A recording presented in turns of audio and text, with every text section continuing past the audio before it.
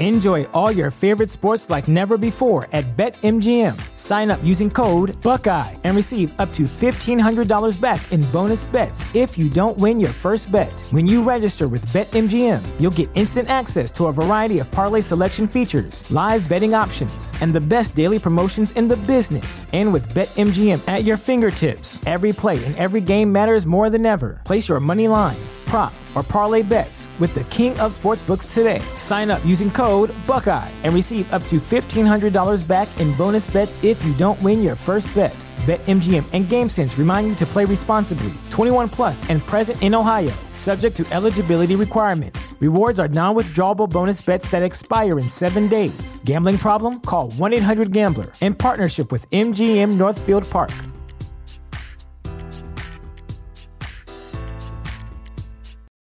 For the ones who work hard to ensure their crew can always go the extra mile, and the ones who get in early so everyone can go home on time, there's Grainger, offering professional-grade supplies backed by product experts so you can quickly and easily find what you need.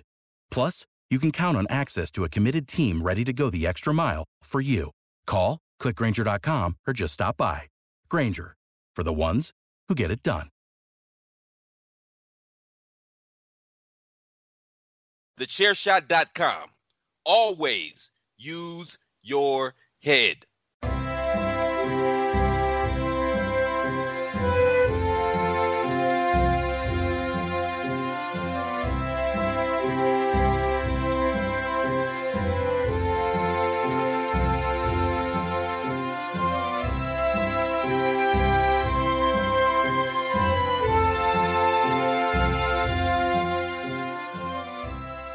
Hello everybody and welcome back to the Badlands Podcast, the only podcast out there that is 100% chiselled and is proudly part of the Chairshot Radio Network.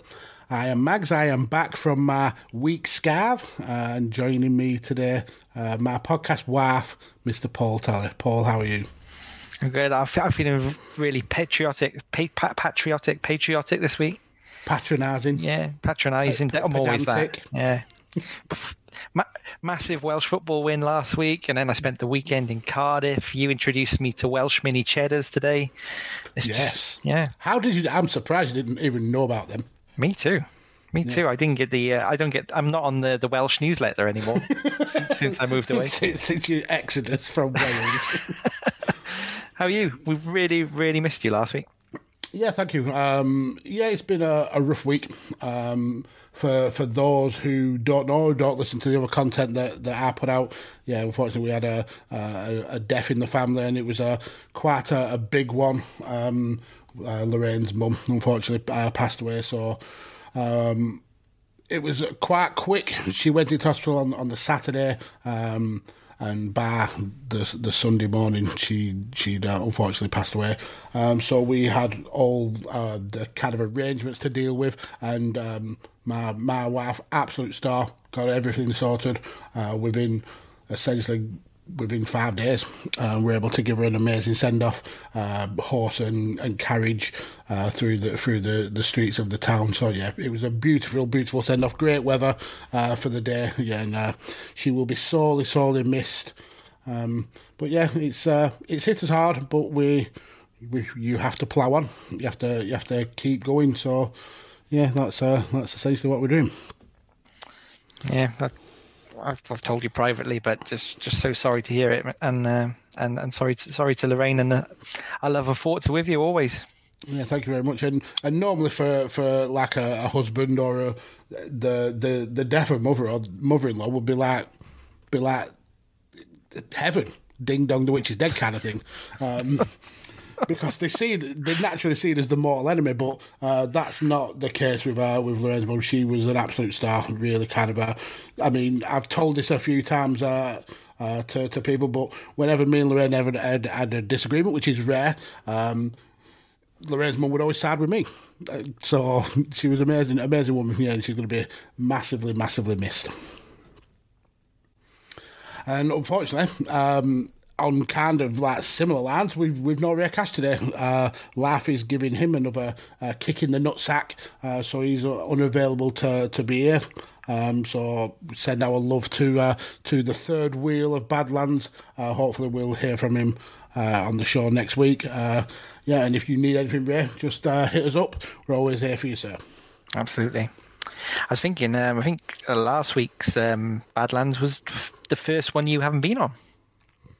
Do you know, I was the week that I had from not recording was the first week in about 5 years where I haven't recorded anything at all. It's crazy. Apart from like when I've gone on holiday, obviously you can't record on. But when I've actually been in the country and still not recorded anything, just I'm a machine. I'm a podcast machine. I'm sure you've still tried on holiday. You've been with the scuba gear, recording the quick few minutes underneath the water. So for context, me and the wife have got a holiday booked in May. And she's forbidden me from taking any podcast recording equipment. She's forbidden me because I booked the holiday. But what I normally do is I check like the schedule to see what wrestling's on or what UFC events are on. I didn't do that this time. This was kind of one of those spontaneous things where I thought we need a break. Let's book somewhere. And it's a massive UFC pay-per-view that weekend. I was sorely tempted to watch it on holiday and record whilst I was away, but I got told absolutely not allowed to happen. Oh, are you allowed to watch it? No, I'm not. Not even watch it? Not even watch it. Brutal. Yeah. Anyway, so you covered an episode last week without me. Yeah, it felt wrong listening to a Badlands episode where I wasn't involved. I felt grubby I did. It's like seeing someone else drive your car. Yeah, exactly. But you had a great topic to cover. What if Owen Hart hadn't tragically passed away? And both you and Ray came some great mindsets and some good kind of thoughts on what would have happened with Owen and his career in wrestling had he not died that fateful day on Over the Edge. But for me, I feel that you kind of skirted around some points that are what I initially thought of, and some points that I've wrote down you guys didn't even mention at all. So I thought it'd be cool to like kind of give my thoughts on what I thought that would happen with Owen Hart had he not passed away that day. Okay, well, you're not allowed. Okay, so let's get straight into the next topic then. No, I bet you've been chomping at the bit all week. Well, since I heard the episode, definitely. Yeah. Were you as angry as Ray was when we did our factually incorrect Triple H episode? No. I mean, does anybody get as angry as Ray does? I mean, you say that Roman Reigns is not the second coming of wrestling Jesus, and he quits podcast midstream. Yeah. Well, he gets fired from podcast midstream. You haven't spammed the inbox over the past week, so no. With your rage.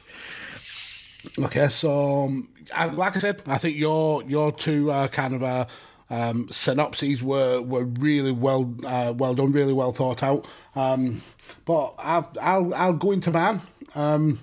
So in terms of his wrestling career, I've kind of broke it down into like 3 points. I've gone through his wrestling career. I've done a little bit about his post-wrestling and a little bit about the wider world of wrestling in general. Okay. So in terms of his wrestling career, there's actually, and this is something that I don't think you guys touched upon, there was actually a commonly known belief that Owen was actually looking to retire from wrestling within about 2 or 3 years of Over the Edge. Was he? Yeah. So you mentioned how frugal he was on the show. He'd saved his money up. He'd married his childhood sweetheart, and he actually only saw wrestling as a means to an end. He wasn't as infatuated with it as his dad was, and he certainly wasn't as infatuated with it as Brett was. So he didn't see it as a permanent kind of career choice. It was just a way, make money, get out, have a family laugh. So, and we also, Owen was actually scheduled to win the RC title that night over the edge, which I think you touched upon. He was meant to face the Godfather. Obviously, for me in this kind of in this timeline, that happens. He still wins that title. In terms of the wrestling talent, I think it's easy to say that Owen was the most well-rounded wrestler. He had the technical skill, maybe not as technical as Bret, but he also had that high-flying aspect to his wrestling that maybe Bret wasn't as adept at. Yeah, but also Bret's not in the company at that point anyway, so I'm just WWF, yeah. Certainly I'm more looking at this as kind of like just using Bret as a yardstick for the achievements that he had in his career and what Owen could have achieved had he gone on to not die over the edge. Yeah. So if you look at their achievements up to 1999, Owen was a 4-time WWF Tag Team Champion. Bret had only been a 2-time champion. Owen was 2-time Intercontinental Champion. Bret was also a 2-time Intercontinental Champion. Owen, King of the Ring winner. Bret, double King of the Ring winner. So Bret has got one up on him on that. Bret co-won the Royal Rumble in 1994. But in that same year, and it's a very little-known show, 5 days before the actual Royal Rumble pay-per-view, the WWF held a special event at Madison Square Garden, which was kind of seen as a test for the Rumble, but also a test of how well Owen would do as a main event star. Owen won that Royal Rumble, so essentially in 1994, both he and Bret won a Royal Rumble. I didn't know that. I do remember stories about a secret Rumble. Well, not secret, but untelevised Rumble. So if you take all them into account, there's a lot of parallels between Bret and Owen. Their careers kind of followed a very similar trajectory. But there was one major difference, quite clearly, that Bret was 5-time WWF champion and Owen had never been WWF champion. But he actually had been WWF champion. He was actually WWF champion once, and it was for 1 minute. It was never recognised in the history books for WWF, but a show in Portland, Maine, where they were doing a bunch of tapings for WWF superstars, Owen and Bret faced off in a dark match, and Owen pinned Bret in a lumberjack match and won the WWF title. The match eventually was restarted and Bret got the win back, but for that one moment, that 1 minute, Owen was WWF champion. Again, this was seen as another test to see how Owen would thrive in that top position. What happened for it to only be a minute? Was the crowd reaction that bad? No, I think the plan was always for Bret to retain, just more give Owen the sense of being a champion to see whether he would thrive or whether he would kind of will under the lights, I suppose. Yeah.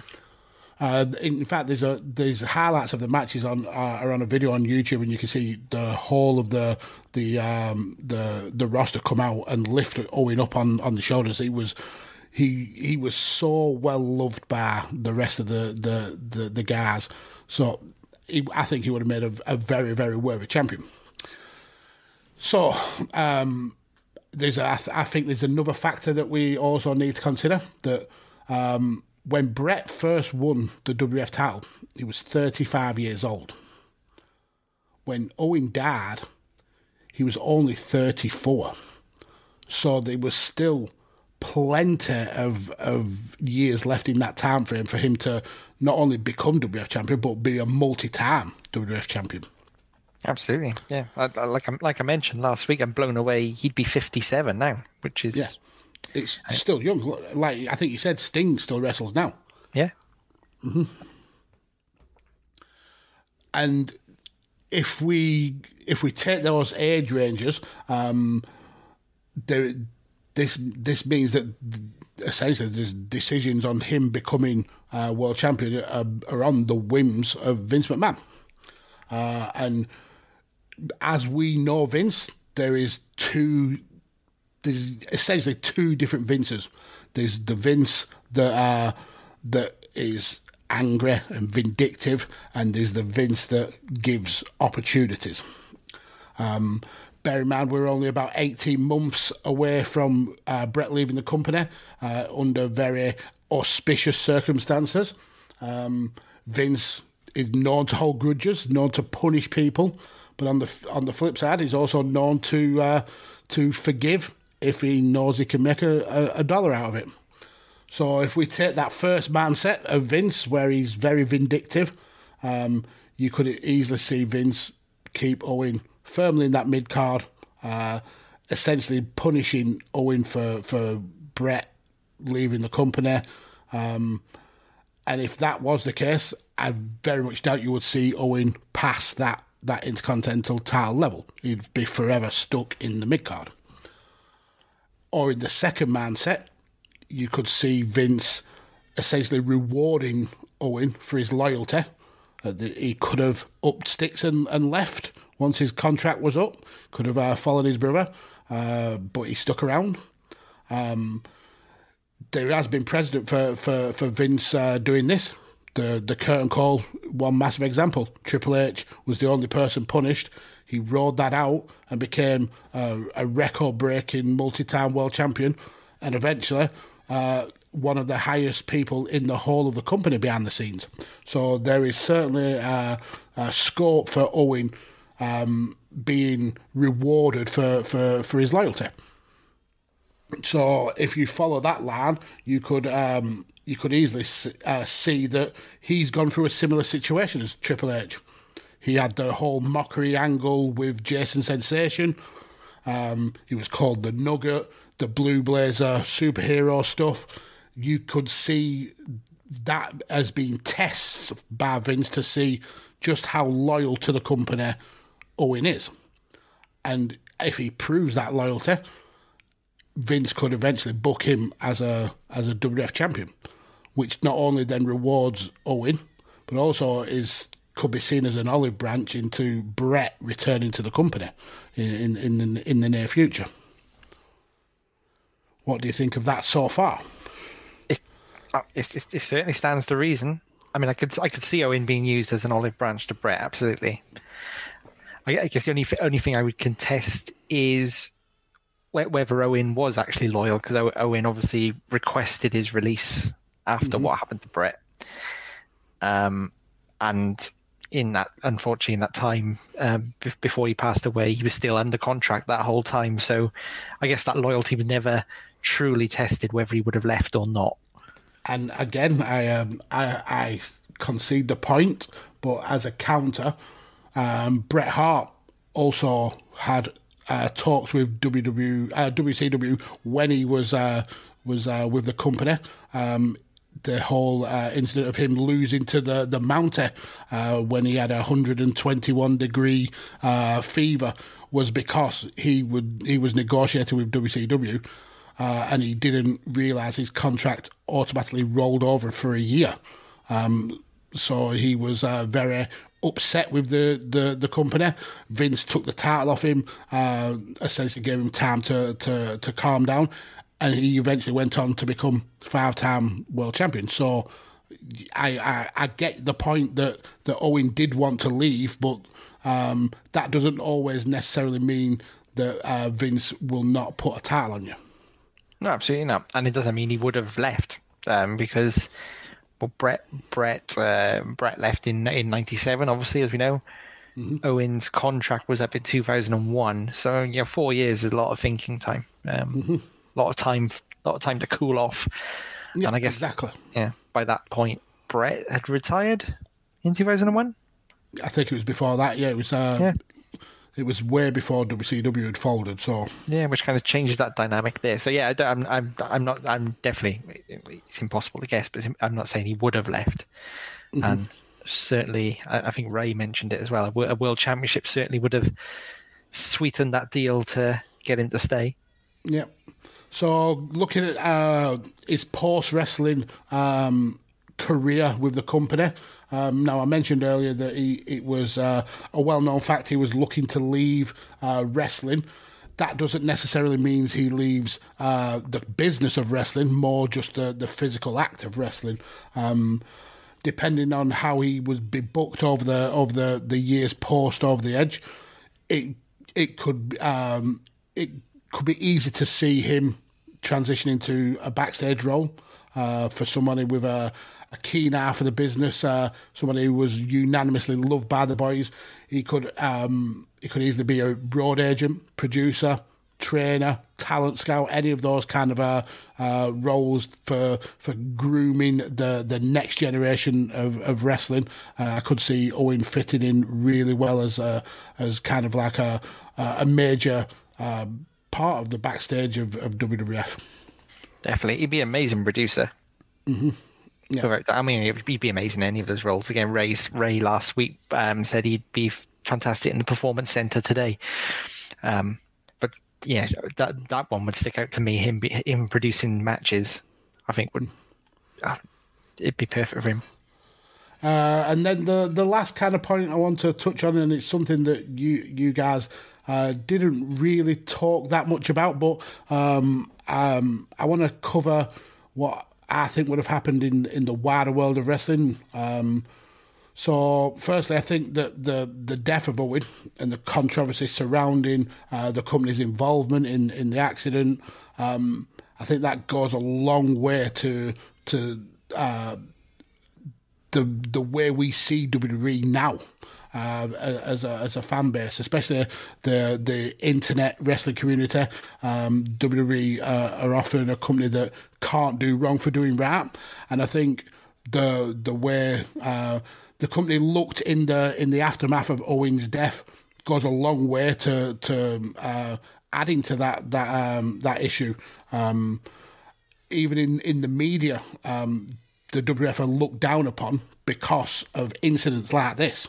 Now, if this didn't happen, I could foresee a period where WWF are not seen as wrestling's bad guys, because one of the most beloved wrestlers is still around, still wrestling.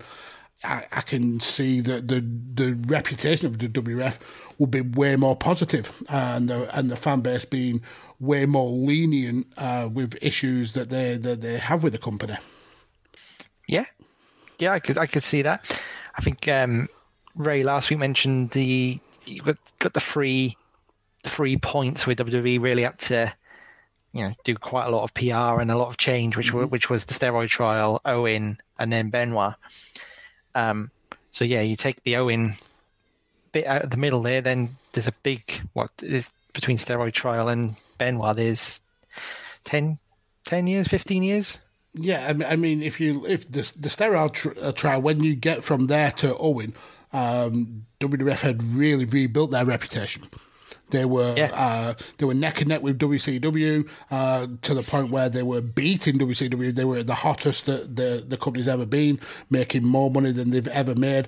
So the recovery from that steroid trial was massively affected because of this, and a lot of people still hold very deep grudges against the company because of incidents like this and because of incidents like the Benoit stuff. So I feel that if this didn't happen, maybe WWF will be seen in a better light with a lot of the more old school fans. Yeah, I could agree with that. It's a bad thing happening on your watch every 5 years is quite a bad record, whereas once every 10 years, that's actually quite a different proposition. Yeah, I mean, it's still not good. Not great. But I'm no way condoning that it's good, but it's certainly a lot better if one of the most beloved wrestlers didn't have a horrific accident on your watch. You're right about that. So the second point is, I think that Bret would return to the company well before before he did. I mean, obviously he retired in WCW, but it still took a long time for him to actually make amends with the company. I think he would. And the burn from it was like a double burn, wasn't it? It was Montreal and then Owen. Yeah, whereas he would have got over Montreal a lot quicker, definitely. So he returned in the run up to WrestleMania 26, which is a full decade after his final match for WCW. So if we assume that the injury that he suffers from Goldberg still happens, he still retires at the same time, I have a feeling that if Owen was still in the company and doing really well, really successful, I feel that the bridges between Bret and the WWE would have been built a lot earlier than a decade later. And we talk about the potential of Owen in a backstage role. The potential of Bret in a backstage role is so tantalising. So tantalising. I mean, this is a guy with an exceptional man for the business, exceptional technical wrestling ability, one of the best storytellers in a ring.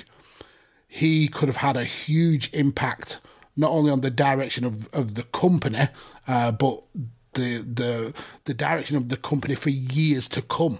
If he had any kind of influence on the next generation of wrestlers. I mean, a lot of wrestlers saw Bret as a hero, as someone who they try to emulate. Anyway, imagine being in that performance centre and one of your head trainers is Bret the Hitman Hart.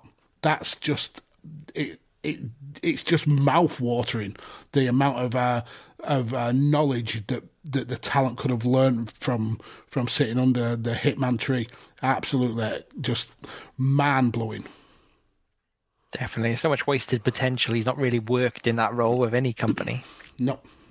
And he's brought out every now and again as a one-time spectacle. Yeah. Shocking. Yeah. People learn so much from him. And just thinking about that, if when Shawn returns in 2002, I mean, Shawn versus Owen with Bret in his corner writes itself. Yeah.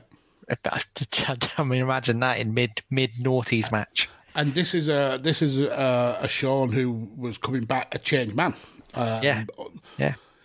The storyline of him begging Bret for his forgiveness would just, like I said, absolutely writes itself, and having Owen there as Bret's kind of a surrogate, I suppose. That would make for a mouth-watering storyline.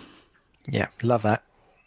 Yeah, so essentially, those were my thoughts on Owen if he hadn't unfortunately passed away. And such a waste, absolutely such a waste of an amazing talent. Yeah, it really is. And that was the overriding feeling we came away from last week, I think, is just all this potential. The three of us have thrown so many amazing things that could have happened out there, and it's tragic to happen to anyone, but the potential he had is mind-blowing. He could have done anything. Yeah, and I really like the way Ray closed out his thoughts with talking about the AEW tournament. And there was a lot of, I suppose, controversy and bad feeling about AEW and Martha working together because he'd never worked in the company. But I agree wholeheartedly with Ray's viewpoint on this. Any way we can kind of celebrate the career of one of the best wrestlers to ever do it, that's absolutely fine with me, whether it's in a company he's been in or not. The fact is he's influenced generations of wrestlers. So yeah, I'm so glad that he's finally getting his flowers. Hopefully we can see in the future some sort of building of bridges with Martha and the WWE so he can get into the WWE Hall of Fame. But as it stands now, a tournament in his honour, that's massive. That's huge. And I can't wait for it. Yeah, I mean, WWE is not an option, so What, we're supposed to just never talk about him again, or he never be honoured again? Exactly. I think it'd be a different story if WWE could do it and AEW just did it anyway. That wouldn't make any sense. But that's not what's happening here. So yeah, essentially that was my viewpoint. I think I agreed with a hell of a lot of what you said, and hopefully you've agreed with a lot of the stuff I've put. But yeah, it's just a shame. One of those kind of moments in wrestling where this show was built for. What if this would have happened? It would have been a game changer, an absolute game changer. Yeah, it's a massive what if. Equal parts depressing, but also it was just lovely to talk to talk about what might have happened and just realise kind of the esteem we all hold him in. Yep, absolutely.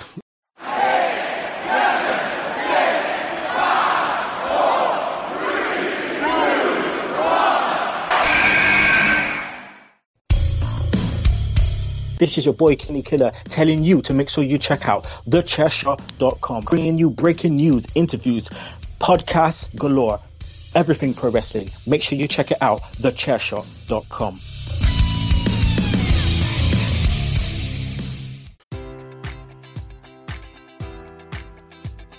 Enjoy all your favorite sports like never before at BetMGM. Sign up using code Buckeye and receive up to $1,500 back in bonus bets if you don't win your first bet. When you register with BetMGM, you'll get instant access to a variety of parlay selection features, live betting options, and the best daily promotions in the business. And with BetMGM at your fingertips, every play and every game matters more than ever. Place your money line, prop, or parlay bets with the king of sportsbooks today. Sign up using code Buckeye and receive up to $1,500 back in bonus bets if you don't win your first bet.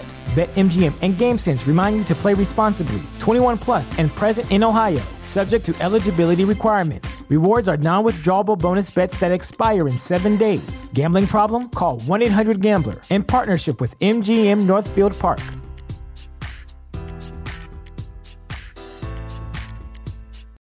Without the ones like you, who work tirelessly to keep things running, everything would suddenly stop.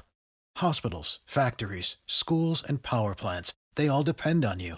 No matter the weather, emergency, or time of day, you're the ones who get it done. At Grainger, we're here for you with professional-grade industrial supplies.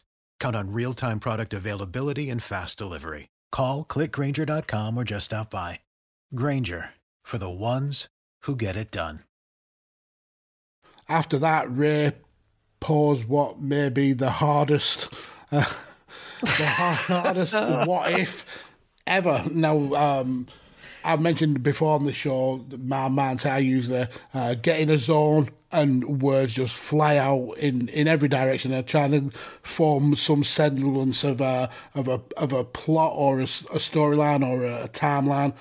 This was so difficult. Ray has hit us hard with this one to the point where I have got bullet points, and that's pretty much it. And I'm hoping my brain at the time is able to elaborate on these bullet points. I think this is a 6-parter mini series where you could create a scenario, like 6 different scenarios, because there's so many different ways you could go with this, and probably everyone is not what would actually happen. Yeah, exactly. So essentially, Ray posed the question, what if it was Triple H and Shawn Michaels that jumped to WCW instead of Scott Hall and Kevin Nash? Obviously, talking about things like the curtain call, and then you know who I am, but you don't know why I'm here. All that kind of stuff. This would be a landscape changer, because what Scott and Kevin did changed wrestling forever. And would that have been the same if it was Triple H and Shawn Michaels doing that? That's essentially what we're here to find out. But before I get into the very few bullet points I've got, I actually listened to some Jim Cornette stuff about how he felt Shawn Michaels would have gone had he moved to WCW, because obviously there was a lot of talk about Shawn Michaels jumping at the time.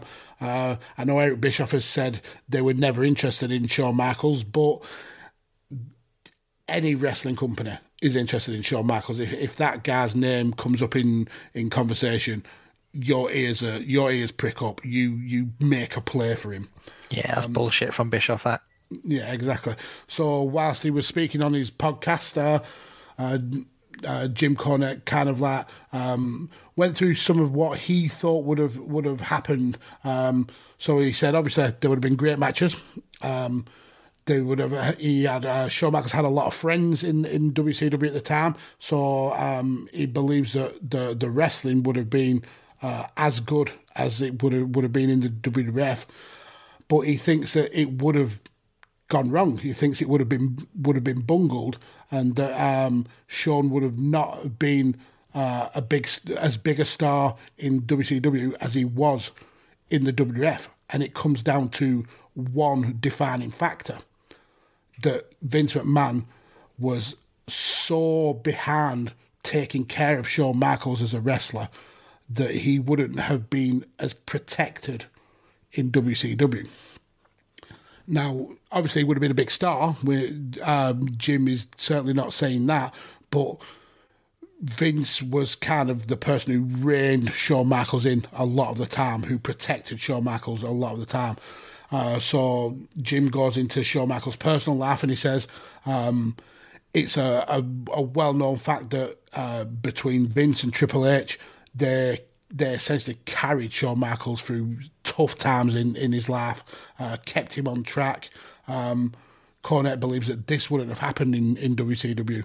He believes that the people who worked in WCW wouldn't have bothered about Shawn taking drugs, getting drunk, turning up to wrestling matches high as a cart, because that kind of thing happened in WCW anyway. So why would they make a change for Shawn Michaels when they weren't making a change for the wrestlers that were already there? And then he goes into the booking of WCW, and he says that booking was awful. He mentions when Kevin Nash was booking. Now, obviously, in our scenario, Kevin Nash is still in the WWE, but he mentions that Kevin Nash's booking was horrific, and that it would have exacerbated Shawn Michaels' issues, and he feels that Michaels would have fallen victim to his own demons and fucked himself up because nobody would have been keeping an eye on him, which it really does. I mean, I'm not a massive Jim Cornette fan. I think he says a lot of things for controversy, but that makes a lot of sense because Shawn in the late 90s, he was off the rails. He was very political. He was taking a lot of illicit substances. He's mentioned it in his books multiple times. He comes back in 2002 as a changed man, denouncing all the things that he did in the 90s. So if he didn't have Vince and Triple H there as kind of like guarding lights, he would have been way worse than the wrestler he was in WWF. Yep, I absolutely agree with that. He had many problems back then. He had a very fragile ego, and Vince looked after him like one of his own. And you're absolutely right, that wouldn't have happened in WCW. And you can see with Scott Hall, it didn't happen in WCW. So I think you could flip that as part of this. And I'd like to think maybe Scott Hall would have been looked after a bit better in WWF by Vince too.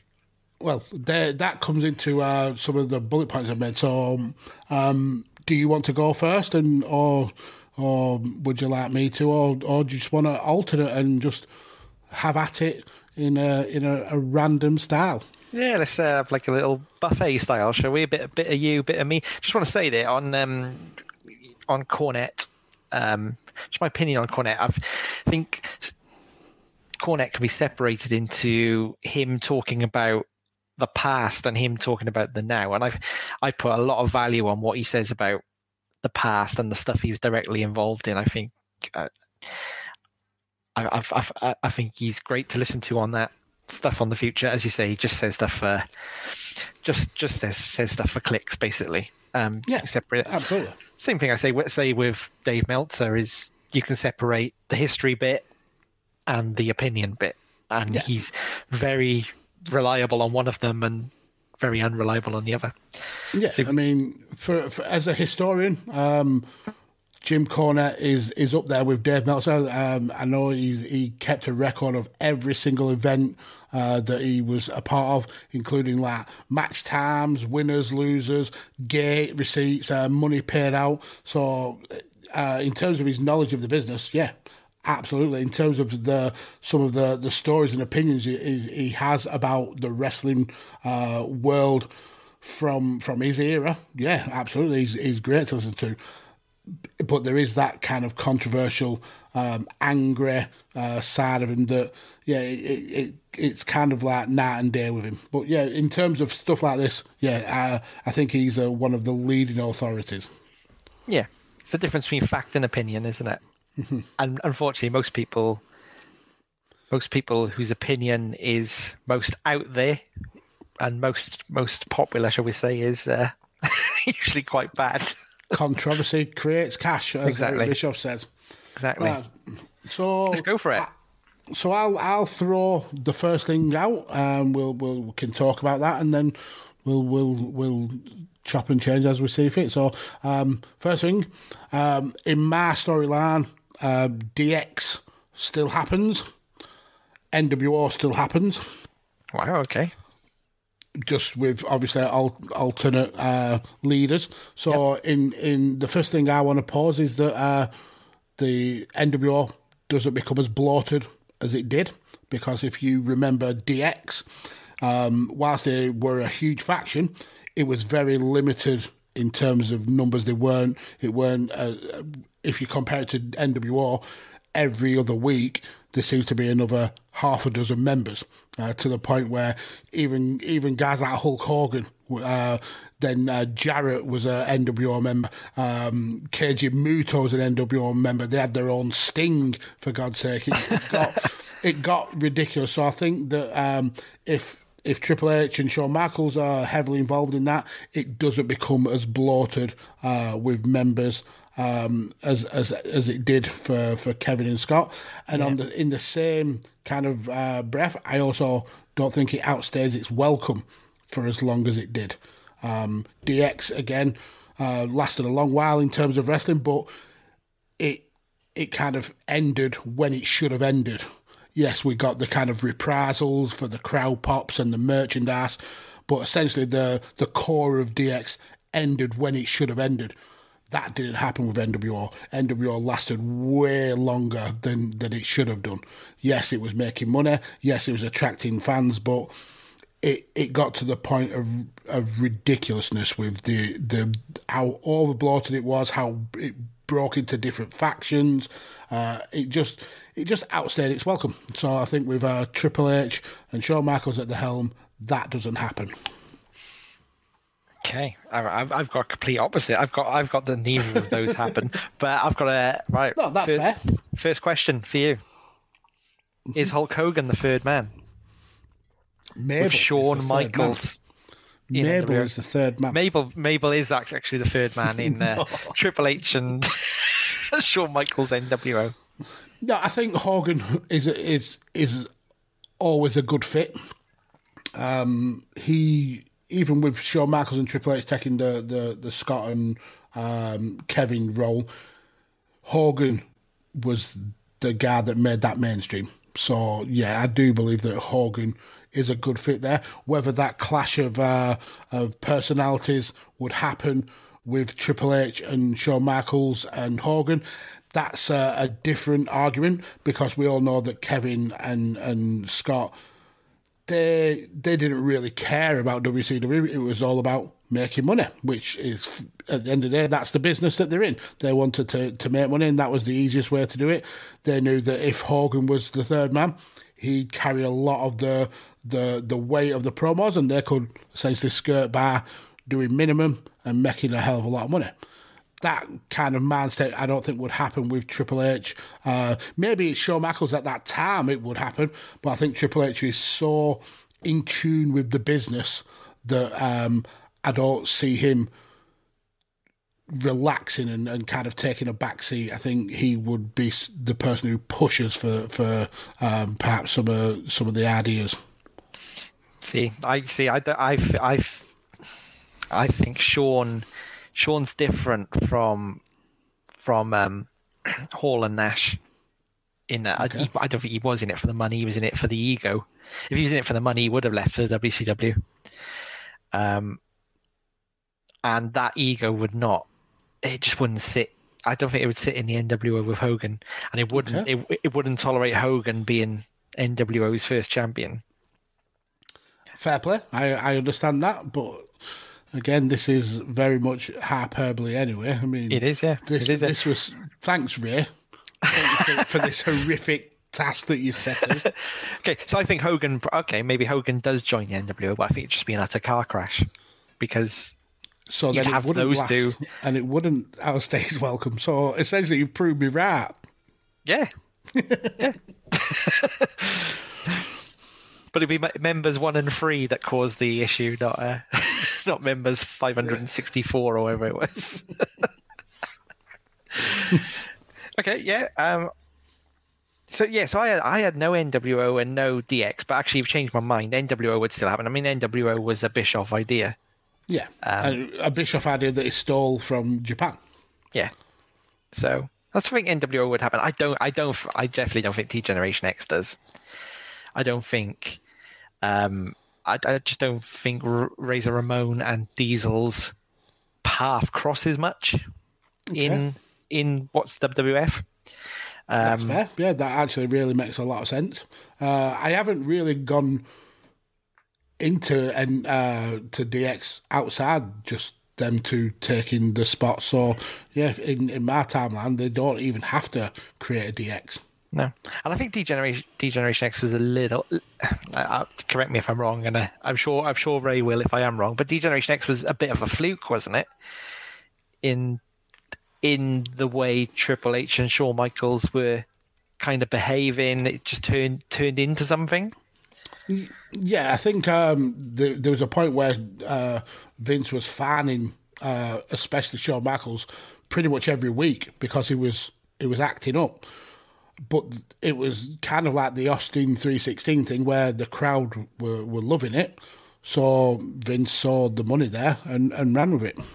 So yeah, you are out. Yeah. So sticking in WWF then, in my world, D-Generation X doesn't happen. I think Razor Ramon does become a world champion, and probably quite soon after the point which he would have. I don't even know. They reference things quite, pretty soon after the period he would have left for WCW, but in this scenario didn't, because I mean Razor Ramon was a massive character, and he was obviously going to be a world champion. But I think the effect of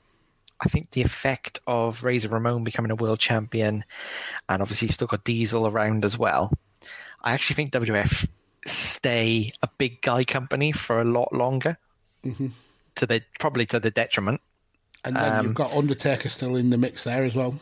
Yeah, so I think you've got more championships for Undertaker, more championships for Kane, Big Show playing a bigger role than he went on to play, and then you've got Razor Ramon and Diesel in amongst there as well. I think you have a very, very different look in WWF. Yep, I've gone for a very, very similar mindset. I believe Scott Hall becomes WWE champion, multiple time WWE champion. Definitely. I think Kevin Nash, Diesel, has more title runs. I totally agree with you with the fact that WWF become even more of a big man style company, because you're looking at two stars who are 6'7" plus added to the like I said, Kane and Undertaker who are touching 7 foot. It becomes very much the land of the giants again. One issue that kind of haunted Scott Hall throughout his career was his demons, and I think kind of like we mentioned earlier, Vince was very good at helping wrestlers control those demons. And I think if Scott Hall had stayed in WWF, Vince could have helped mould him and guide him to being somebody who we could trust with a WWF title. So, yeah, I think there would certainly be a 180 between Scott Hall and Shawn Michaels to the point where essentially Scott Hall would take that role. He would take that Shawn Michaels role of being Vince's guy. Because it was quite clear that Vince was very, very high on Scott Hall. I mean, having world title shots within 7 months of being in the company, multiple-time RC champion, there was definitely a lot of potential in Scott Hall. I think if he'd have stayed under Vince and under the WWF, he would have been multiple-time world champion. Absolutely. I completely agree with that. Okay, so thinking what you said there about him replacing Shawn Michaels, yeah, I can see that. I had something different. Oh yeah, sorry, replacing Shawn Michaels. Yeah, I was thinking about who replaces Triple H. Okay. So obviously Triple H really starts to become massive. What we say again, 1999, 98, 99, starts really putting his foot in the world title scene. Who'd replace that role? And I think it takes us back to our conversation the last 2 weeks, Owen Hart. Do not strip Mick Foley of any title runs again. No, I won't. Mick Foley still gets his title runs. He gets even more. Right, what was so yeah, no, sorry, obviously Owen Hart wouldn't replace Triple H in 1999, but Triple H's role in the company, obviously he wins the King of the Ring in 97. So in fact, ignore that. I wasn't thinking when I wrote all that. I mean, Owen Hart was still in the company when the curtain call happened. Yeah. But you'd still have the build up for The Rock. Austin was obviously his career was massively affected by this. So you would think if we're assuming that curtain call still happens.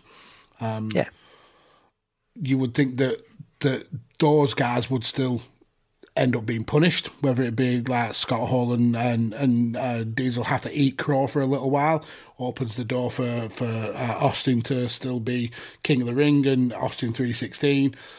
Owen, if we carry on the kind of mindset of him not passing away over the edge, yeah, I think I can see Owen being a huge star, maybe not replacing Triple H at this moment, but certainly taking some of those numbers of Triple H title runs away from him. Yeah. And obviously Owen was feuding a lot with Diesel as well. Yeah. Mm-hmm. Around about that time, so that would neatly link there. As for Diesel, I think I think Diesel would go on to be the top babyface. Now I know he was the top babyface for a little while, and it's kind of viewed that experiment maybe failed. He was one of the lowest drawing world champions apparently. Yeah. But then so was Shawn Michaels. Throughout his career, Shawn Michaels' world title runs have not drawn particularly well. Yeah, I think if Diesel had stuck around, Kevin Nash is a cool guy, and I think if more of the Kevin Nash character came out, I think fans would lap it up. And what you've also got, obviously, Montreal doesn't happen. Shawn Michaels is in WCW by that point. So it may happen. It may happen. Yeah. Vince didn't screw Razor. Razor screwed Razor. But say it doesn't happen. Knocking all the dominoes over, Austin doesn't become as big naturally because Mr. McMahon doesn't happen, and knocking loads of dominoes over there. So the number one face position is there for the taking, and I think perhaps Diesel would make it his own. Yeah, it's just a massive can of worms. Ray has essentially shit on our hands, and we've been made to clap. Yeah, that's exactly what's happened. So go back to another one of man, and we don't get the Crow Sting because it's well known that this was actually a Scott Hall idea. So we don't get that NWO versus Sting battle that went on for so long. Sting essentially keeps being Surfer Sting. He doesn't make that transition, and if you look at how that would have impacted his career since the NWO, his whole persona has been different entities of Crow Sting. All this stuff in TNA was all based around the Crow persona, obviously with little tweaks here and there. Even his work now in AEW is essentially a revamped version of the Crow Sting. So we don't get that Sting because Scott Hall doesn't make the jump. Does that impact Sting's career? Does he become this icon that we know now, or is he just another one of those kind of 80s to 90s wrestlers who just didn't know when to hang it up? That's a crazy thought, isn't it? You're absolutely right. Scott Hall was pivotal in that. It was his suggestion. Like, what would happen to Sting? Wow. Yeah, I hadn't even considered that. So, I mean, what I'm struggling with, and what I was struggling with when planning this, if you take elements of both our scenarios, so in mine, NWO DX doesn't happen, yours, Sting, as we know and love him, doesn't happen. Obviously, we think maybe Mr. McMahon doesn't happen. What does removing all those elements do to the Monday Night War? Mm-hmm. Exactly. Who has the upper hand where all those elements are removed or changed? I can't. My brain isn't big enough to work that out. Because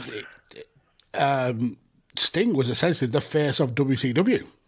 He was the great white hope against the evil NWO, and that is what kept a lot of viewers focused on WCW instead of changing the channel and watching what was on the other side. So if that Crow Sting doesn't happen, do we even get a Monday Night Wars? Do we even get WWE buying their competition, and or does WCW just stay in second place?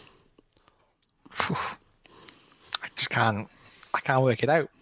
Exactly. I tell you what. I tell you the ace up the sleeve WCW would have, and that is Shawn Michaels versus Bret Hart with Vince Russo booking. Oh Jesus! Now, but at that time, that would be. I mean, that would be incredible. That would be huge. Okay, but then does Bret jump? Yeah, because Bret's gone for the money. I don't think there's any other motivation. Is there? It's purely money. With Shawn Michaels not being in the company, with Shawn Michaels not exerting his political influence over Vince, and with him not having that very personal and deep hatred of Bret Hart, does Bret need to jump in 1997 if his mortal enemy has gone and he's left with people who he enjoys working with Diesel and Razor? Does he need to leave? Is Bret not the Shawn Michaels? Does Vince not put his eggs in the Bret basket? But Vince can't pay Bret what he's worth. I understand that, but if WCW are not a viable alternative, not throwing huge wafts of money at people, does Bret jump? I don't think we change that though, because WCW is still Turner backed. And at the same time, but also in your timeline, the NWO isn't happening, and the NWO is what was making WCW massively popular. If that doesn't happen, does Turner think, I'm losing money hand over fist here? We're not drawing the ratings. Yeah, when does NWO start? Pretty much as soon as Scott Hall comes in. When's that? Like the current call is like mid 1996. Yeah, because it leads on to Austin winning the King of the Ring. No, or is it late 95? No, I'm sure it's... I'm going to look this up. I think it's 96. And Brett obviously signs... in November 97. Late-ish 97. Mm-hmm. Yeah, so it's April 1996. Okay, so in NWO... So that's an 18-month gap between then and November. Does you said the NWO doesn't happen? Is Shawn Michaels and Triple H enough of a draw that they can generate the income that the NWO created? I wouldn't. I don't know the answer, obviously, but I'd argue whether NWO's the financial success of NWO signed Bret Hart or just Ted Turner's wallet signed Bret Hart. I mean, you make a point, but one of the reasons that I mean, it was about the money, don't get me wrong, but it was also about Shawn and Bret's personal heated rivalry. Definitely, yeah, that was clearly a stress in Bret's life that could be removed. Now, if Shawn Michaels is not there and Bret has the ear of Vince, he's a lot more happier in his job. He's getting the pushes that perhaps he felt he deserved. Bret stays. Bret stays in my mindset. I just can't see it because you've got that whole scenario as well that Vince actually gave Bret a high-paying contract, didn't he? And then had to bring him in and tell him he couldn't afford it. But he gave him a high-paying contract because of WCW lurking in the background. Yeah. Oh, I don't know about that one. See, Ray, again, look what you have done. Got anything else on your list? Yeah, a couple more. One we've kind of already mentioned on, but I don't believe that HBK's demons are kept in check by WCW. I believe that he would go even more off the rails without that guarding force in Vince McMahon. He certainly wouldn't have it in Eric Bischoff. Certainly wouldn't have it in Vince Russo. So I believe that he would very much go off the rails. I think that Triple H would be kind of in the same boat that Kevin Nash was in with Scott Hall, where he was the only person looking out for Shawn Michaels. And I think he would struggle because Shawn is a huge character, probably way more of a character than Scott Hall is. And he had I would say he had a way bigger ego than Scott Hall. Scott Hall was certainly into wrestling for the money, for the lifestyle. Shawn Michaels was in it, as you mentioned, for the ego. I think Triple H would struggle to be able to be that controlling force for Shawn Michaels, which then leads me to believe that Shawn Michaels would walk away from wrestling, as he kind of did in WWE, but I don't think he would return the way that he did. I don't think he would return to wrestling at all. I think he would be done with wrestling. There's no kind of redemption in 2002, coming back and putting on some of the best matches of his career. I think he's just done with the business. I completely agree with that. And one of the reasons I also agree with that is I don't think there's a reason for Vince to bring him back. Mm-hmm. He wouldn't have history with Triple H because it hasn't happened, or not in WWF's house. It hasn't happened. Obviously, wouldn't have the history with Bret Hart to call on.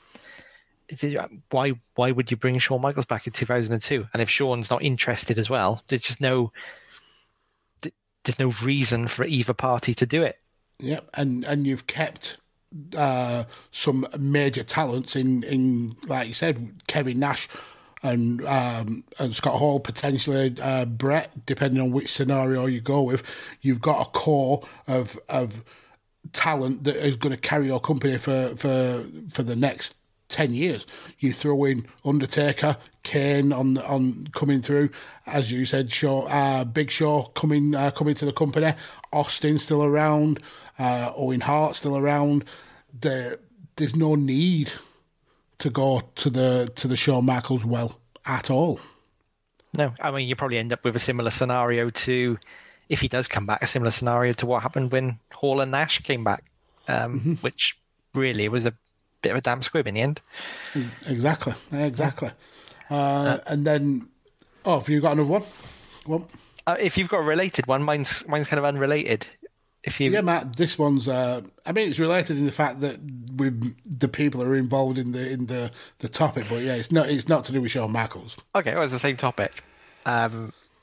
Triple H doesn't marry Stephanie McMahon. Now, what if Triple H doesn't marry Stephanie McMahon? If only there was a podcast available somewhere that had already ruminated on that. Well, exactly. That was one of my points. Triple H and Steph don't marry. Trips doesn't climb that corporate ladder.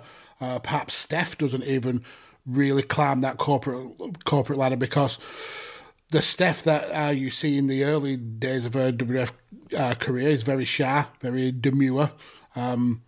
You can see Triple H's influences in her in terms of the wrestling business, as well as obviously she's essentially a female Vince. But I think it leads to Shane being more successful beyond the gorilla position, because Trips isn't there. He isn't there to guard Stephanie through the business. So yeah, I agree with you on that one. If that's another massive game changer in the history of wrestling, all from two different people jumping brands than what actually happened. It is. You can, of course, go back into the annals of Badlands and find what if Triple H didn't marry Stephanie McMahon episode. But if you want to go down that wormhole. I do believe that Triple H does return to the WWE. Yep. I believe he returns when they have the buyout, if it happens.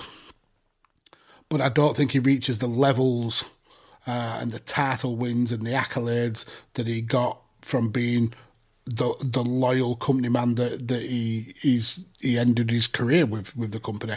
I don't think that happens. You don't see him being 15-time world champion, but I do see him coming back to the company in some shape or form.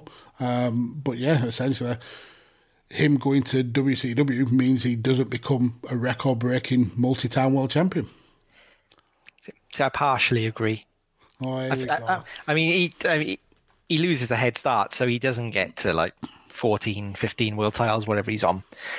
But I think he would quickly catch up with where his career would have been anyway.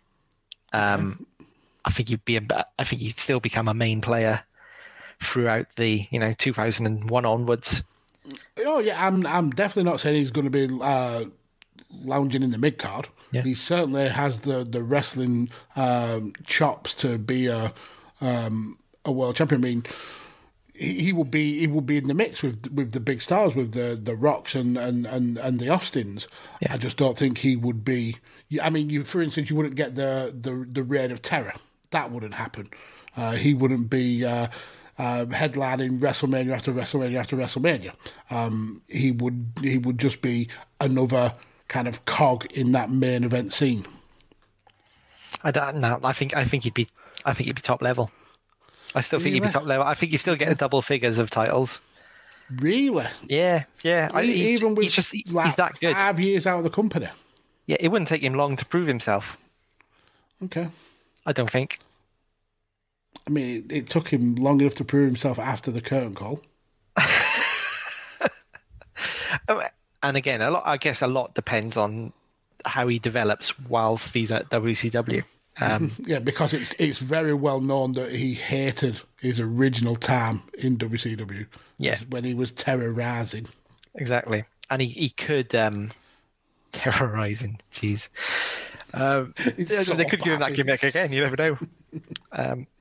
And he could pick up some bad habits in that 4 or 5 year period he'd be in WCW that means he wouldn't turn into the massive WWE superstar that he became. But I believe in his talent. I think he would still rise to the very top. You're such a mark. You're a Trips and Charlotte Flair mark. I am. I gladly wear the badge. But yeah, essentially, that's the ideas and thoughts that I had about this horrific topic that Ray put forward. You any more to round off? I'm just having a quick look. I don't think I do. I think that's I think that's covered it. Awesome. Thank you, Ray. Let's never speak of this subject again. Well, obviously until next week when you give us some actually amazing rebookings. Well, hopefully if you're on the show next week. But yeah, that was the toughest one for me so far. Yeah, that hurt my brain. It's really interesting though. I kind of enjoyed it, but yeah, I need to lie down now. Well, you can have a week's rest, but thank you very much. We do need a topic for next week, and I believe it's my turn. It's your turn. I'm glad you said that because I ain't got one. Brilliant. So I want to. I mean, for context, it's WrestleMania weekend this weekend. Paul and I have been talking pre-show, saying how we're not as enthused for WrestleMania this year. But I want to kind of book a storyline leading to the year before WrestleMania. A stupendous storyline. I mean, it couldn't be as stupendous as you like. So my what if is essentially, what if the Undisputed Era didn't leave NXT and join AEW, but they joined the main roster? And the way I want to go about it is book from WrestleMania 37 to WrestleMania 38 a storyline for the Undisputed Era. Interesting. Where we bury Roman Reigns all the way through the year as he gets beat by 5'2" Adam Cole. I was going to say, my fantasy booking just ends. Brock Lesnar buries them 4-on-1 Backlash. No, so essentially, what if the Undisputed Era went to main roster? No, I like it. Because you don't really have many factions anymore, do you, in WWF? No. We've had we've got Bloodline now. That's Bloodline, a faction, yeah. Kind of a faction. Hurt Business we're knocking about. Mm-hmm. But like a really strong, we've been talking about DX and NWO and Heart Foundation. Nothing that good has happened in a long time. Just because I'm saying that the Undisputed Era comes to main roster doesn't mean some of those NXT factions can't make their way up there as well. You've got Imperium, British Strong Style still could be involved. Are they still about? I mean, they're all still employed by the company. Oh, Pete Dunne is now Butch, isn't he? It's fucking ridiculous. I get, again, any name change the WWE come up with, I get it. It's marketing, it's ownership rights, I understand it, but at least give them cool sounding names. Butch, if you say that to an English person, the first thing you think is Butch Dingle. Don't you? So we're gonna have Trent Seven coming in as Marlon. And Tyler Bate as Zach. What a dream team. More than the name, I've got an issue with the hat with the big bump under it. You just know WWF booking, there's going to be something under that hat eventually, like Eric Rowan's big spider. Jesus, wet. That was the reveal for that was horrific. I would have. That should have been like the anonymous GM, where you leave it hanging because he's never going to live up to the hype. That was horrific. That was bad booking. But yeah, essentially, what would happen if the AEW, the Undisputed Era, came to main roster? I love it. So if you're about Ray next week, that's your homework for the week, sir. It's going to be a fun one, that. Promotional consideration paid for by the following. Hey folks, PC Tony here. Thanks to our new partnership with Angry Lemonade, you can save 10% on physical products and digital commissions using the promo code ChairShot. Head to angrylemonade.net to check out their amazing catalog of products and services. Use the promo code ChairShot to save 10%. That's angrylemonade.net. Quickly get your thoughts on WrestleMania, just very, very quickly, because we've been recording for a while now. But is it Cody? Is Seth Rollins' opponent Cody? If it's not, this is going to be the biggest letdown of the show, I think. There's been so much built. Now, a lot of it is obviously WWE haven't confirmed anything. This is all coming from news outlets and stuff like that. But WWE have allowed it to ride. So you have to think that there's something there. Now, I believe the reveal is going to be on the night of WrestleMania. When the music hits. That's a ballsy thing to do if it's not him. Can you imagine if it? I mean, who else could live up to that hype though? If it's not Cody, let's go with the idea that it's not. Who else could it be that wouldn't get booed out of the building and would get a massive pop? I mean, I don't think it would be anyone who wouldn't get booed at the building at this point. I mean, if you pulled in Kenny Omega, pulled in Kota Ibushi, I think they would get pops. I think Kota Ibushi. I don't think 95% of the crowd wouldn't know Kota Ibushi. I don't think. Okay. I don't know. I mean, what if it was like Brian Cage? I just don't think it would do anything. It'd just be like well, what? Who's this? It's got to be Cody. It's got to be. It has to be. It's got to be Cody. Or I'm not saying I want this at all, but it would kind of make sense for it to be Via Man or whatever his name is. Did he not debut this week? Oh, is he debuted now? I heard that they were doing more vignettes that he was debuting later on in the show. Oh, maybe that can't be it. No, I think it is Cody, but if he hasn't debuted, part of me is thinking it could be him. I mean, it might not pop the crowd there, but it'd probably pop their massive Indian audience. I think the issue would be, though, that does Via even have any kind of theme music that would pop the crowd before he came out? Ah, no, they just put his name on the screen.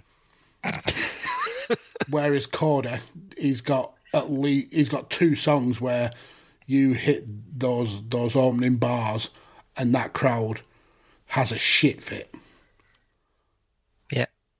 Yeah. You hit the wrestling has only got one royal family, that crowd's going to go mental. You hit, whoa, it's only smoke and mirrors, the crowd's they're going to go mental. So it's got to be Cody. They built this up way too much for it not to be Cody. I can't believe we're talking about, like, Cody Rhodes returning at WrestleMania is going to massively pop the crowd. It's going to be like the moment of WrestleMania. You never would have thought that like 5 years ago. If someone said that, you're mad. You're mad. He left as Stardust, and he was the mid card of mid carders. And I mean, props to the guy. Absolutely. I mean, I am not a massive fan of him. His work doesn't really do anything for me. But from a business mindset, you cannot doubt him. He went away as somebody who was never going to be missed by the company, the perennial mid-carder, and he's coming back in a huge storyline, going to get a huge pop at the biggest show in the wrestling calendar and potentially go on to be a huge star for the company. You cannot fault his business acumen from it. No. He's probably walking in against one of the best opponents as well. Mm-hmm. And if he gets he would have to get the win, surely. Oh, you'd have to think so, yeah. Yeah. And then who does he go on to face? Roman? Brock?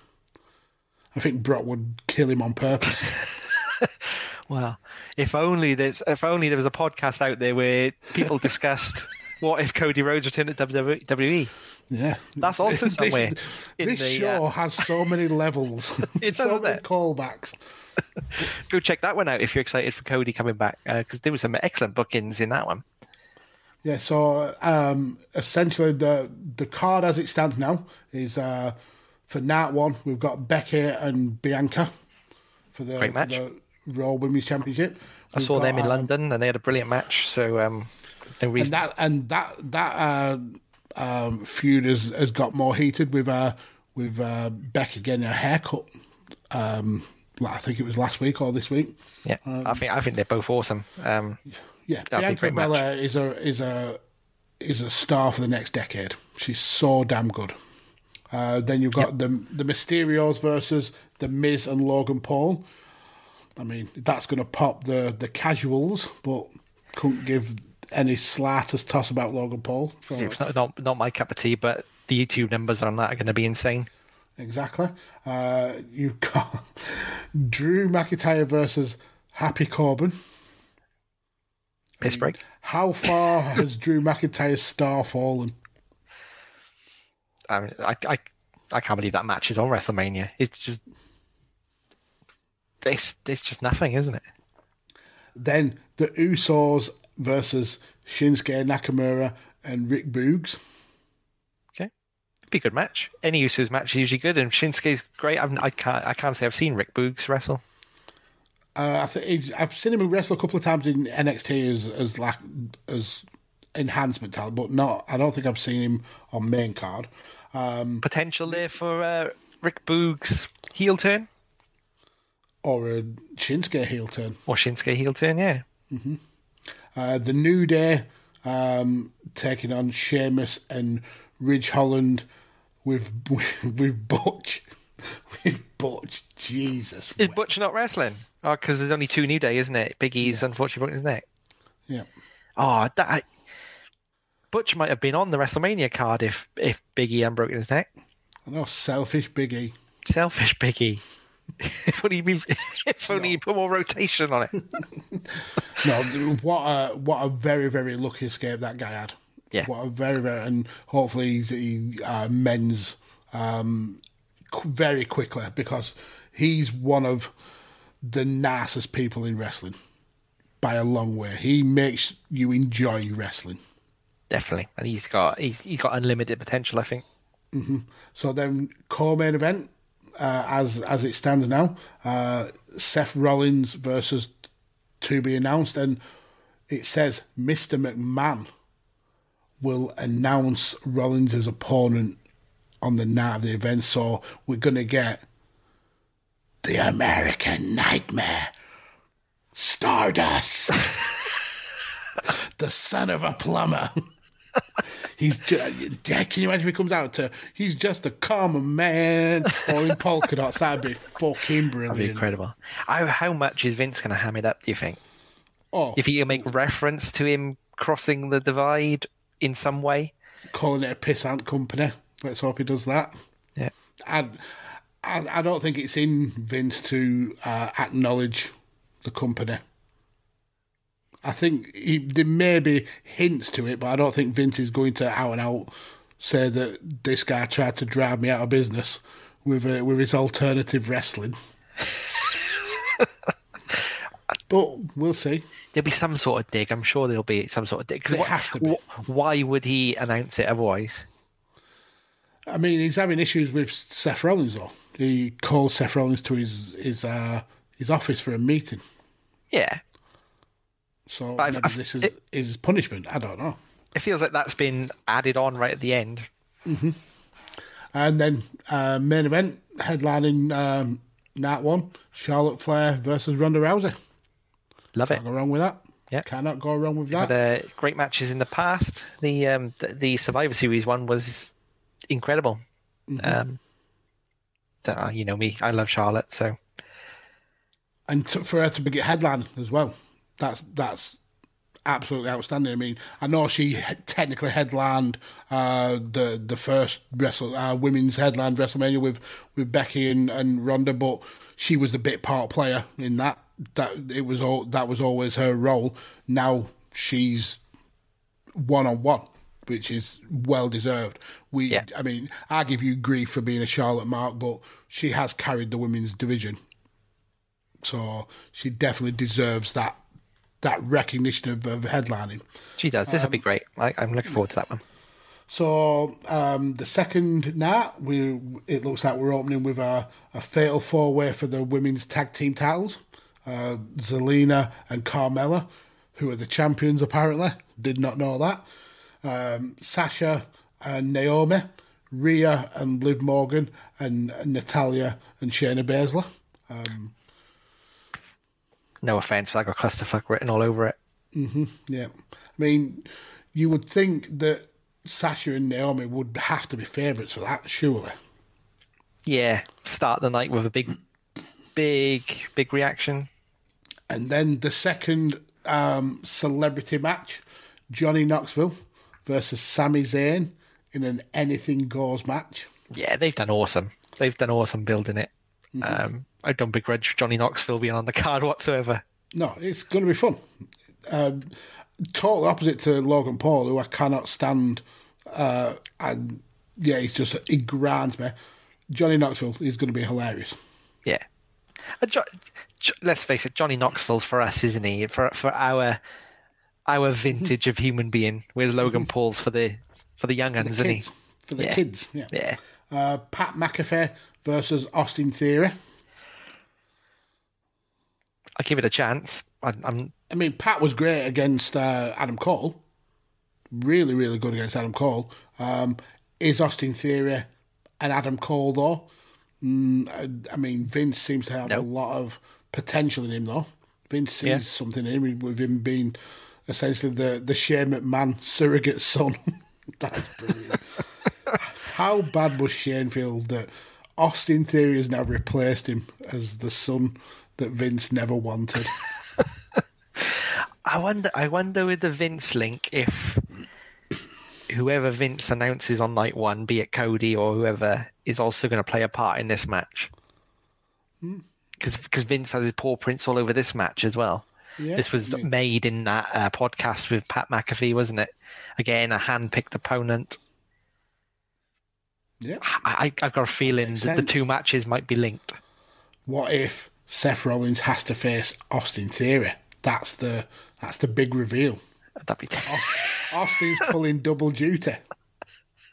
Can you imagine? Oh, you'd empty the stadium. You'd absolutely empty it. I'd be all for it. So we've got a triple threat for the Raw tag team titles.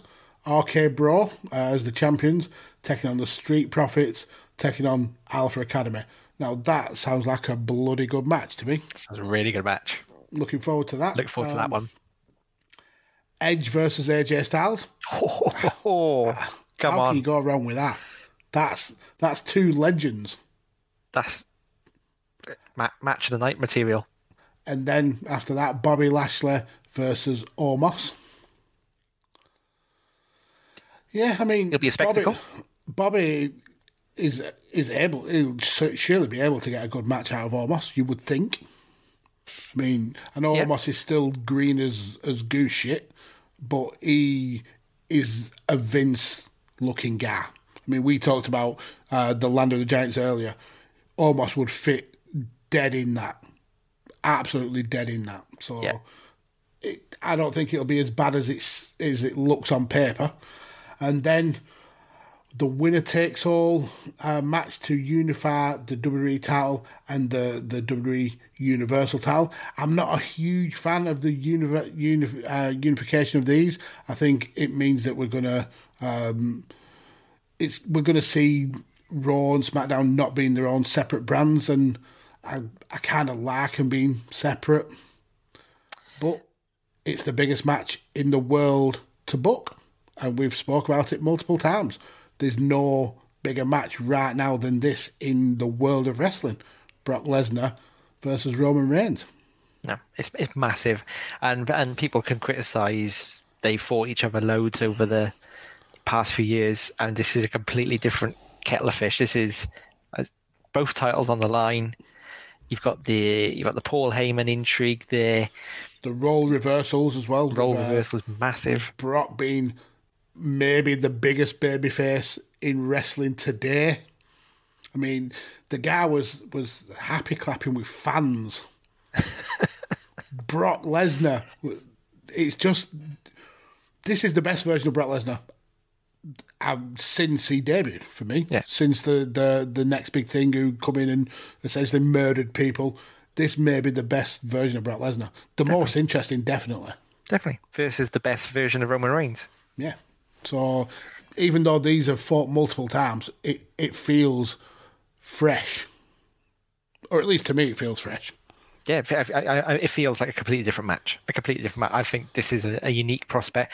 And Omos versus Lashley makes sense there, because if you've got Edge and Styles, Omos and Lashley are just going to have a bit of a chaotic one. Yeah, 10 minutes of, like I said, palate cleanser, I suppose, before we get to what if Cody is revealed in that match as well, and he comes out and wins both titles? That would be amazing. But yeah, essentially they're the two cards that are booked as of now. Obviously WWE have been known to chop and change as they see fit in the run up. But out of those two nights, which one piques your interest the most? I do like the sound of both of them. The two main events are right down your street. Well, I think the two main matches on both sides are awesome. So Edge Styles, Roman, Lesnar, Charlotte, Ronda, and Seth Rollins versus, let's be honest, Seth Rollins versus anyone. But if it turns out to be Cody, they're both really good nights. Match two steals it, but night two steals it. But night one does have that massive bit of intrigue that could be a huge moment. That what hasn't been mentioned in those matches though is probably the segment I'm most looking forward to. Of course, the KO show. What night?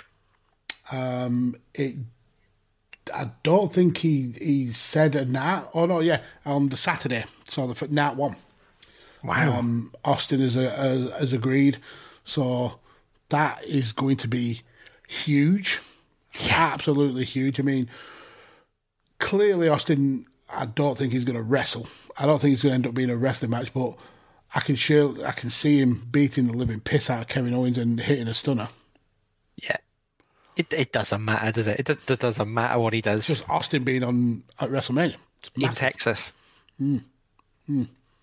So I think that's the thing I'm probably looking forward to the most. Like I said, I'm not massively infused with the card. A lot of it does seem like filler, like the Logan Paul stuff, McIntyre versus Corbin. Not really my cup of tea, but there's enough on each night to keep me interested, I think.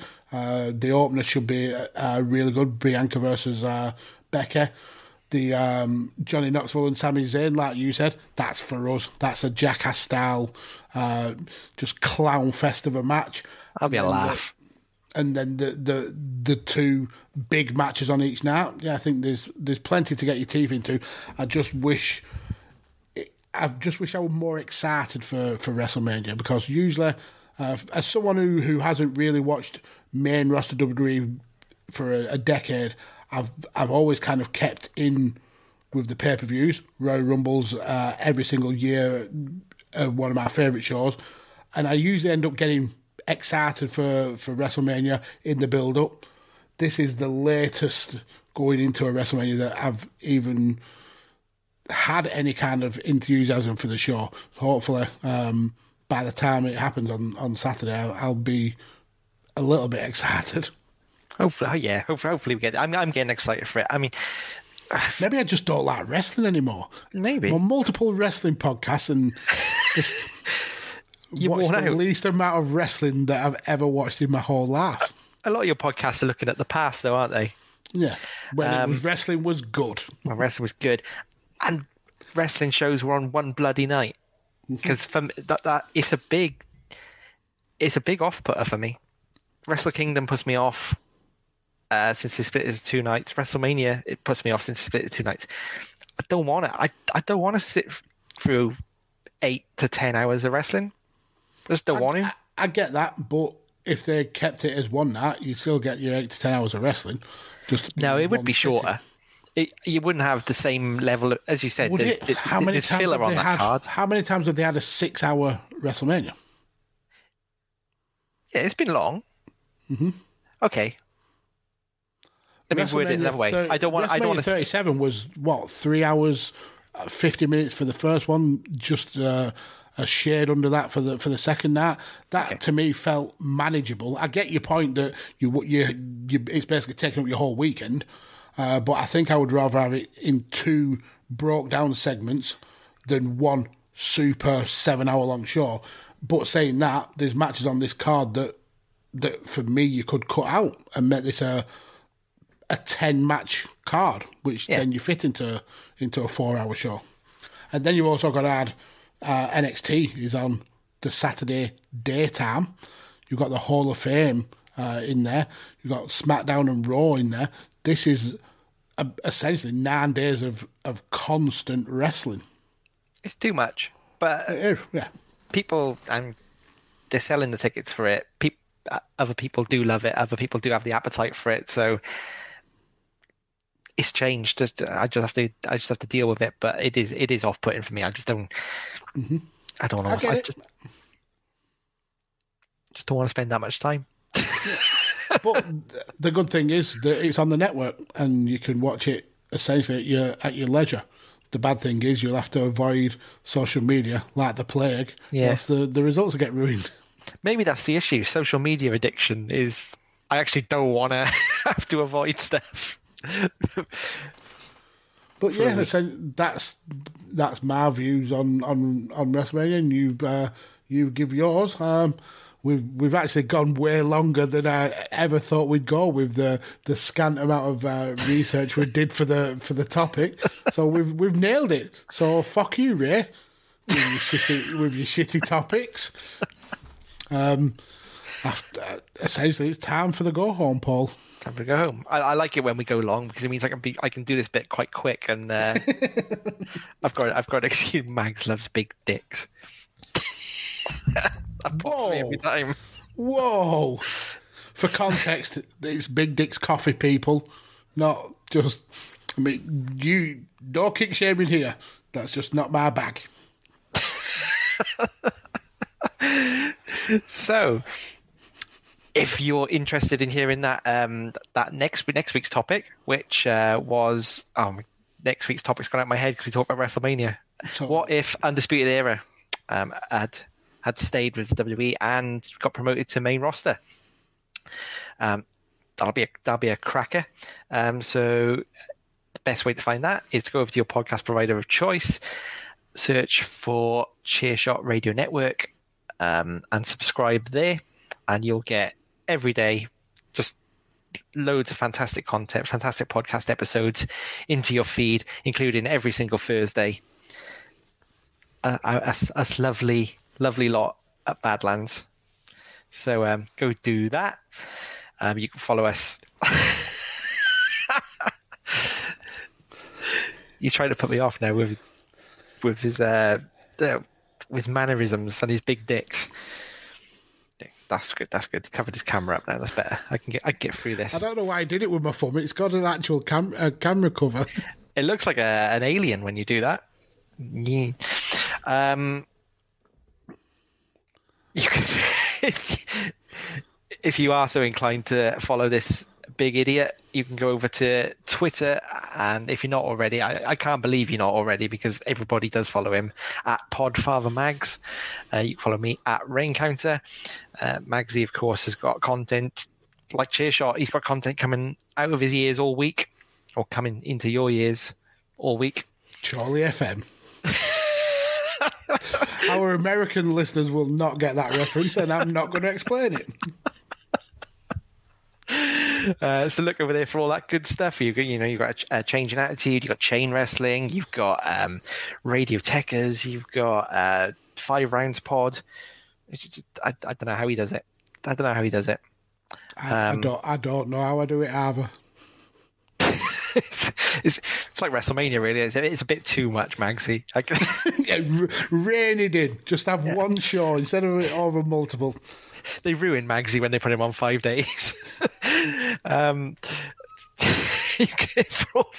WrestleMania week. So obviously there's going to be loads of news, including good news Cody's turned up, or bad news Cody didn't turn up.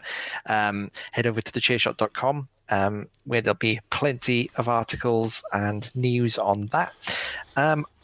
And Sun's out. Sun's gone away again today, but Sun will be out again.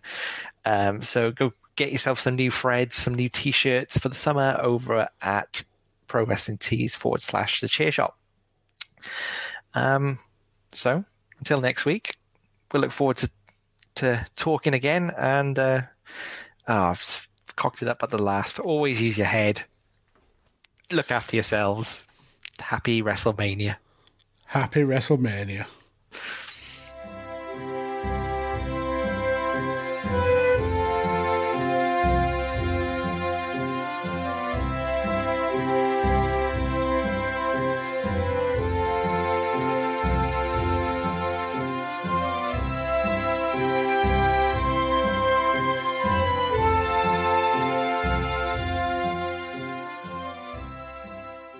TheChairShot.com. Always use your head. Enjoy all your favorite sports like never before at BetMGM. Sign up using code Buckeye and receive up to $1,500 back in bonus bets if you don't win your first bet. When you register with BetMGM, you'll get instant access to a variety of parlay selection features, live betting options, and the best daily promotions in the business. And with BetMGM at your fingertips, every play and every game matters more than ever. Place your money line, prop, or parlay bets with the king of sportsbooks today. Sign up using code Buckeye and receive up to $1,500 back in bonus bets if you don't win your first bet. BetMGM and GameSense remind you to play responsibly. 21 plus and present in Ohio, subject to eligibility requirements. Rewards are non-withdrawable bonus bets that expire in 7 days. Gambling problem? Call 1-800-GAMBLER. In partnership with MGM Northfield Park.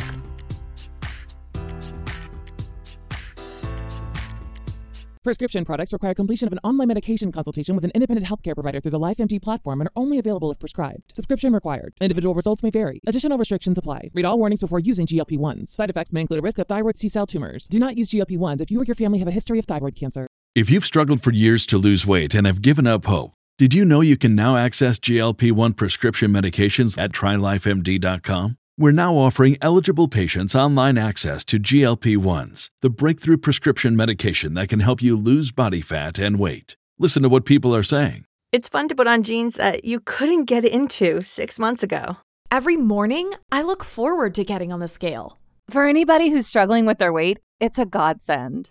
And here's the best part. Your insurance may cover 100% of the cost of your medication. So go to TryLifeMD.com to have your eligibility checked right now. Get started today at TryLifeMD.com. That's TryLifeMD.com.